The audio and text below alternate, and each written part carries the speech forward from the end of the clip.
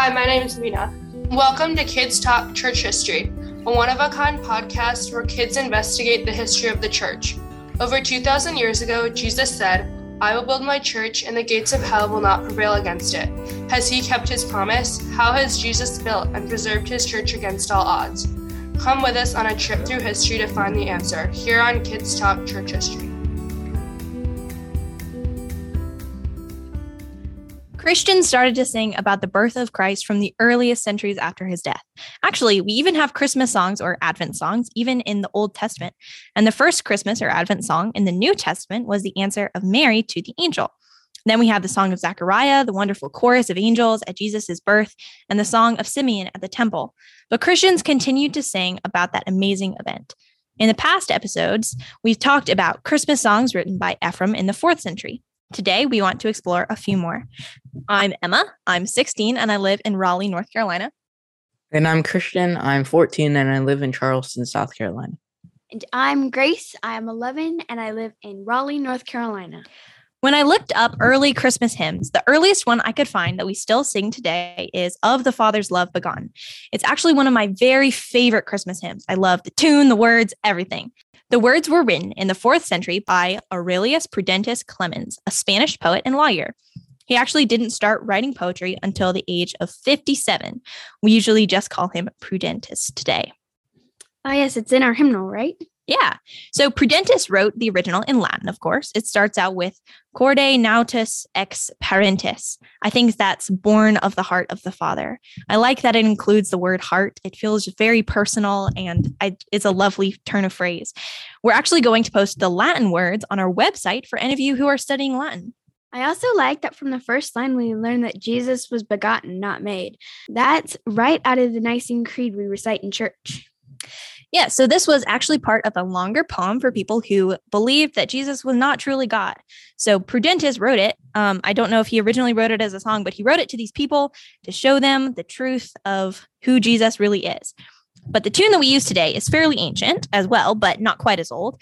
It's from the 12th century, and I've read that it is supposed to be a plain song or a chant. And we're going to ask our expert to explain those words later. As you might know, this song goes, "Of the Father's love begotten, ere the worlds began to be. He is Alpha and Omega, he the source, the ending, he. Of the things that are, that have been, and that future years shall see, evermore and evermore." Why was I the only one singing? Well, that's the first verse, so now you know. It reminds me of the beginning of the Gospel of John.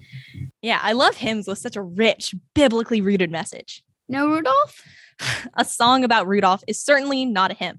A song for fun, maybe, but if I have to sing a Christmas song for fun, I really like, Jingle Bells, Jingle Bell Rock, all that fun stuff. I really like I Want a Hippopotamus for Christmas. That's a really fun one. So actually, there are some fun medieval Christmas songs too. I heard a cheerful one called What Cheer? It goes, "Lift up your hearts and be glad. In Christ's birth, the angel bade. Say to each other, if any be sad, what cheer? Good cheer. Be merry and glad this good new year." I'm not going to sing that one because I don't know the tune because it's medieval, but there you go. I've heard that there is another famous hymn that was written during the Middle Ages, O Come, O Come, Emmanuel. I think it was from the 11th century. It's also full of biblical references. O come, Emmanuel, and ransom captive Israel is talking about Jesus giving his life as a ransom for people who are prisoners of sin. It's pretty deep. I wonder what people think when it plays in supermarkets.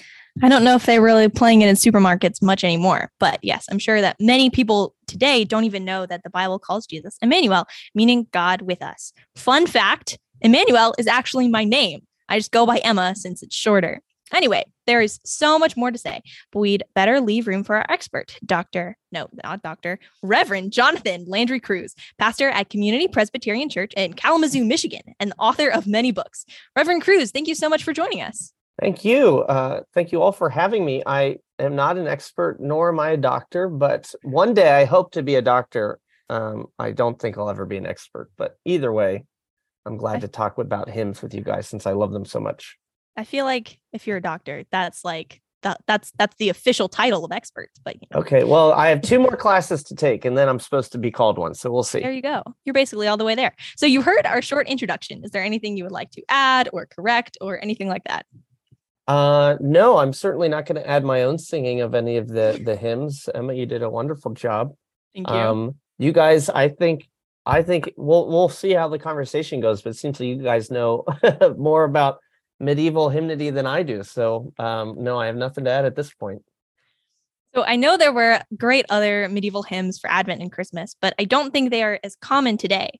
For example, Ambrose has an Advent hymn, Veni Redemptor Gentium, that is translated, Come Thou Redeemer of the Earth. I've actually listened to that one and it's very good, but it's not really super common. So I've heard, is there a reason why these are not super popular anymore? Yeah, good question. That is a very pretty hymn. Veni Redemptor Gentium, Come Thou Redeemer of the Earth. You can look it up online and read the text. It's beautiful, but at least from what I found, it only shows up in about 5 hymnals that are still in use today. So what makes a hymn popular or a hymn stick is somewhat of a mystery, not just from the medieval time, but even still today. So, the greatest hymn texts out there, even combined with the greatest tunes, sometimes are only known to the composer and the author. So there's something about being in the right place at the right time to get a hymn out there. Also, generally, if a hymn makes it into a hymnal even one time, the chances that it'll get picked up in other hymnals is high. But I don't think there's anything about that hymn in particular that would say, oh, we don't sing it today because it's too hard or it's too confusing or it's unbiblical. It's just kind of how things work.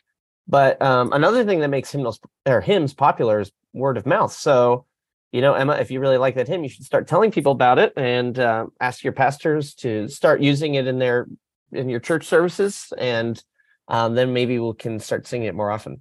There you go. Have the Ambrose hymn revival. And I think right. that might be on our website for any listeners who want to bring about the Ambrose Advent hymn revival in their own churches. So I'm curious, how many medieval hymns have survived to modern times? And which ones have survived but haven't been translated to English? And yeah, just what's the modern hymn scene like today? Yeah. So if we're asking how many have survived, I would probably say almost all of them have survived in some form or another. If we're asking, though, how many are sung today, very few. It's definitely a very small percentage of those that we still have. I would guess, this is really just a guess, but if you take at least like a hymnal like the one we use at my church, which is the Trinity Psalter hymnal, or a hymnal like it, maybe the Trinity hymnal, but hymnals that are interested in the wide expression of Christian hymnody from the earliest days even up to today, you'd probably get maybe less than 25 hymns that are from the medieval period. And that might be a bit of a high estimate, but we still do sing a number of them, and a lot of them people don't even realize are that old. So you mentioned The Father's Love Begotten. All Creatures of Our God and King is a medieval hymn. Be Thou My Vision was written in the 8th century.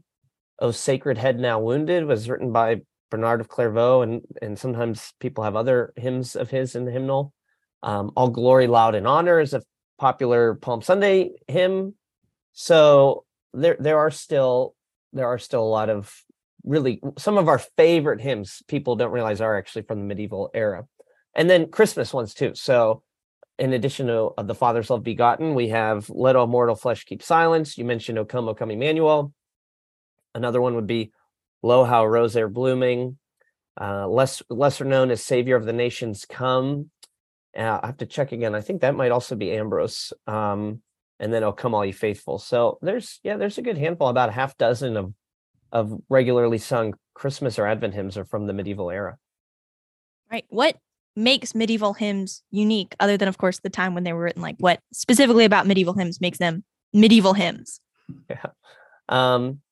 Well, some things that we should really appreciate about medieval hymns is that they are, and this isn't only true of medieval hymns, but They are certainly word-centered. They're word-based in terms of the Word of God. They're trying to communicate the truths of the Scriptures. So a lot of them are just kind of riffing on passages in the Bible, like "Let all mortal flesh keep silence." That is from the Minor Prophets. That line comes up in Zechariah, for example. And then "Lo, how rose there blooming" is taking imagery from Isaiah and Jeremiah about the branch that will come from the shoot that will come from the stump of Jesse. So they're definitely trying to get the Bible into people's hearts and in their minds. Another thing is that a lot of these medieval hymns focus on the nature of the person of Christ, or the second person of the Trinity, his deity especially. So there's songs about the mystery and the marvel of the incarnation specifically. Of course, that is the heartbeat of the Christmas season. We're talking about the incarnation, but it has a lot of implications, and a lot of our songs explore those implications in terms of how that brings salvation for God's people. But medieval hymns focus on the person of Christ himself. And I think part of that has to do with church history, what the church was dealing with at that time. A lot of these hymns are combating heresy about, Christology and things like that, and the nature of the Trinity. That's what they were dealing with back then, and so that's why those hymns focus on that. Of the Father's love begotten is supposed to be a plain song or chant. What do those words mean? So plain song or plain chant they're kind of synonyms. They mean the same thing. And that's talking about church music really for the majority of the early church up to like the 800s, the 900s, before polyphony was introduced into music. And that idea is of polyphony is talking about having multiple melodies at once, not just one melody, but several that are added on top of each other. And when we get that, we call it harmony. So if you think about a normal hymn, you look at it, and there's usually 4 notes for every syllable of text. And that's for the sopranos, altos, tenors, bass, right? People have different ranges in their voice. They sing those. But up till that time, people sung in unison. They all sang the same note, and they did it in a way that we wouldn't really recognize. The meter or the rhythm was kind of freer, so they didn't have time signatures, and it was kind of up to the interpretation of the singer or the presenter, the one who was leading the singing. And so that's what we call plain song or plain chant. It's this unison, and because it kind of has this free-flowing up and downy uppy and downy kind of rhythm to it, lilt to it, they call it a chant. It's like a chant. And it would sound strange to us today. Also, there would be no instrumental accompaniment too. So it was all just a cappella. Very pretty, but kind of otherworldly, kind of has a creepy, eerie feel to it. You have just finished a book on Christmas carols. When will that be published? Yeah, thanks for asking. Christian, it won't be published soon enough. That's how I always feel about my books. Takes the process takes a long time. So the idea is that I complete the book back in the spring, but it will come out for next Christmas. So even though it'll be done for a long time, it won't come out till 2024. Probably in the fall of 2024. Are the carols in your book in chronological order? And also, what's the focus of your book? So my book is called, I gotta think, what is my book called? Sing in Exaltation. That's what it's called. Now, which of you guys know what hymn that comes from? What Christmas carol that comes from? You say it again? Sing in Exaltation. Oh man, that's so familiar. I just can't. Yeah, it's right there. It's just on the tip of my tongue. I just can't think of it. Oh, Come All Ye Faithful. Of course. Christian was going to say it. I saw him. He was about to say it. Yeah, course. you got it. You get the points, Christian. Don't worry. So the book's called Sing in Exaltation, and what it does is it's a devotional for Christmas time, Advent, where each day I take a verse from a Christmas carol and I explain its biblical or theological significance. And I do that not in chronological order, but actually in the order of the biblical story. So, for example, the very first one on December 1st is a line from Joy to the World. Here, I gave that one away for you, where it says, "No more let sins or sorrows grow, nor thorns infest the ground." And we start there because that's a reference back to the curse of sin in Genesis 3. So the book starts where the Bible starts, and then it traces the story of redemption through the great carols of our faith and how they point to various passages like, let all mortal flesh keep silence, coming from the minor prophets, or risen with healing in his wings is a line from another Christmas hymn where if somebody wants to shout it out, I'll give you a second, but it comes from Malachi. So as we get to Malachi in the Bible, that's where we use that hymn in the book. Anybody know risen with healing in his? Oh, this is a fun game. That's from the Glory one. Oh man, I can't think of the name, right? The Glory one. That one's from Hark the Herald Angels. Oh, yes. Yeah. Oh, yeah. Again, right on the tip of my tongue. So the idea is then by the end of the book, when you get to day 25, that you'll have a better understanding of these Christmas carols that we all know so well. We recognize, we know the lines, but maybe we don't know the biblical story that's behind them. So often, all of the medieval hymns that we've talked about have been translated. One that I can think of is Good Christian Men Rejoice. It originally in Latin starts with In Dulce Jubilo, in sweet rejoicing, but they had to change it to Good Christian Men Rejoice. So did they change it? And with all of the hymns, do they change for the meter or just because they think it sounds better? Do you like how people translate these hymns, or would you change them? On that one in particular, I don't mind it. I'm not a Latin expert, so unless somebody points it out, I probably wouldn't know if there's a deficiency in the translation.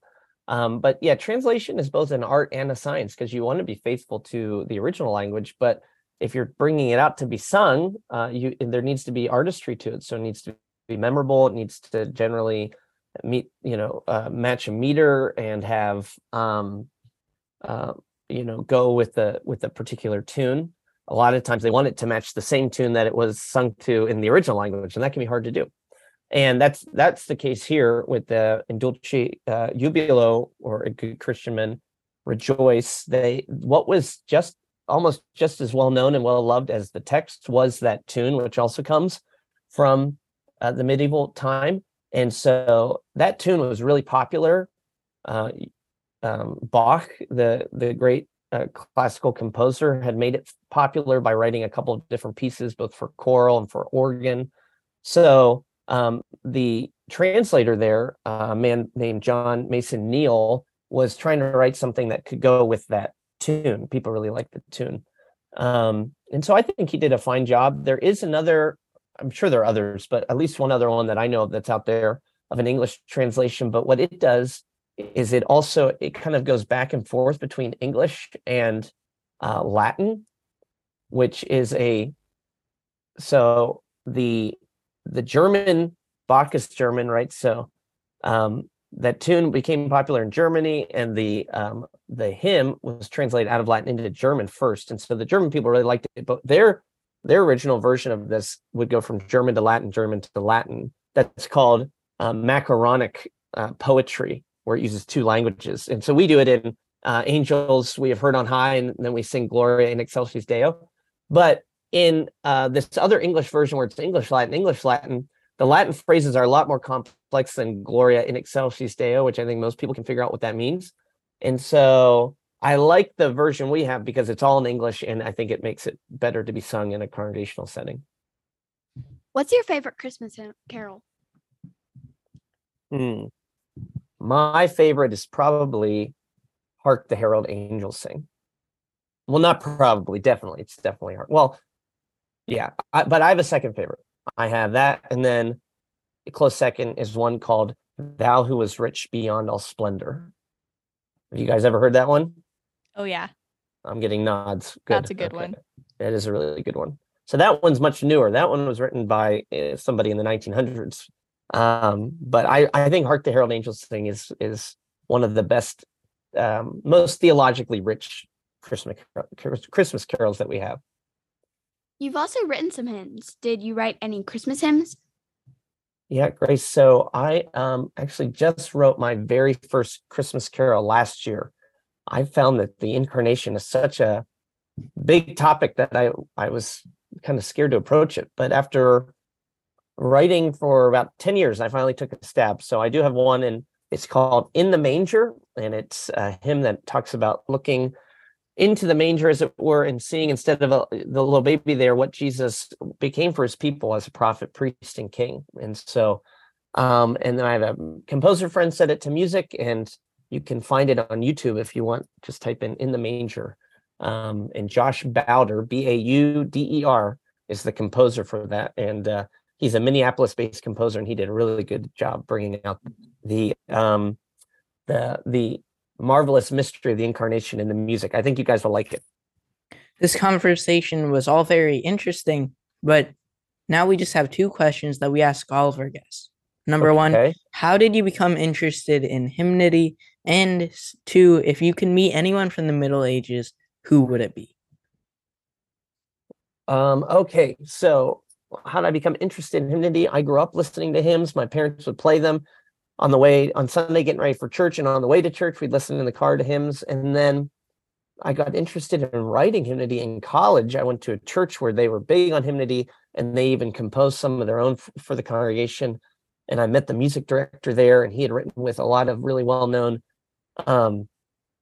pastors and theologians, and he befriended me and kind of mentored me. And he said, if you keep working on hymn writing, if you ever write one that's good enough, I'll put music to it. So that was an inspiration for me to get better at it. And that's what started my love for hymnody, or at least writing hymnody. And then the last question, Christian, what was it again? If you can meet anyone from the Middle Ages, who would it be? From the Middle Ages. Oh boy. Well, I hope they are coming to me. I don't have to go back to them, because I like my running water and being able to charge my iPhone. But if I could bring them to me, I know he's kind of right on the cusp of what we call the Middle Ages, but I would say Augustine, if that's allowed. Maybe, I think he might have been a generation before, but if we could squeeze him in, I think it would be wonderful to meet Augustine. And if not Augustine, then maybe Thomas Aquinas. So those are 2 theologians that I would love to learn more from. And but like I said, only if they're coming to me. I don't want to go to them. Maybe you're meeting in a mysterious third place.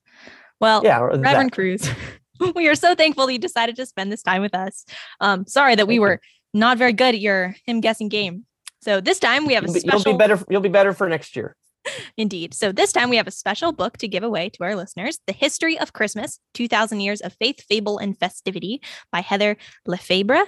It looks like a pretty cool book. I'm a fan of the title. So to enter the drawing, you can find the link on our website, kidstalkchurchhistory.org. While you're there, you'll also find past episodes, special news, recommended readings, and more. And if you would consider making a donation to support the work of the Alliance of Confessing Evangelicals and podcasts like this one, we'd really appreciate it.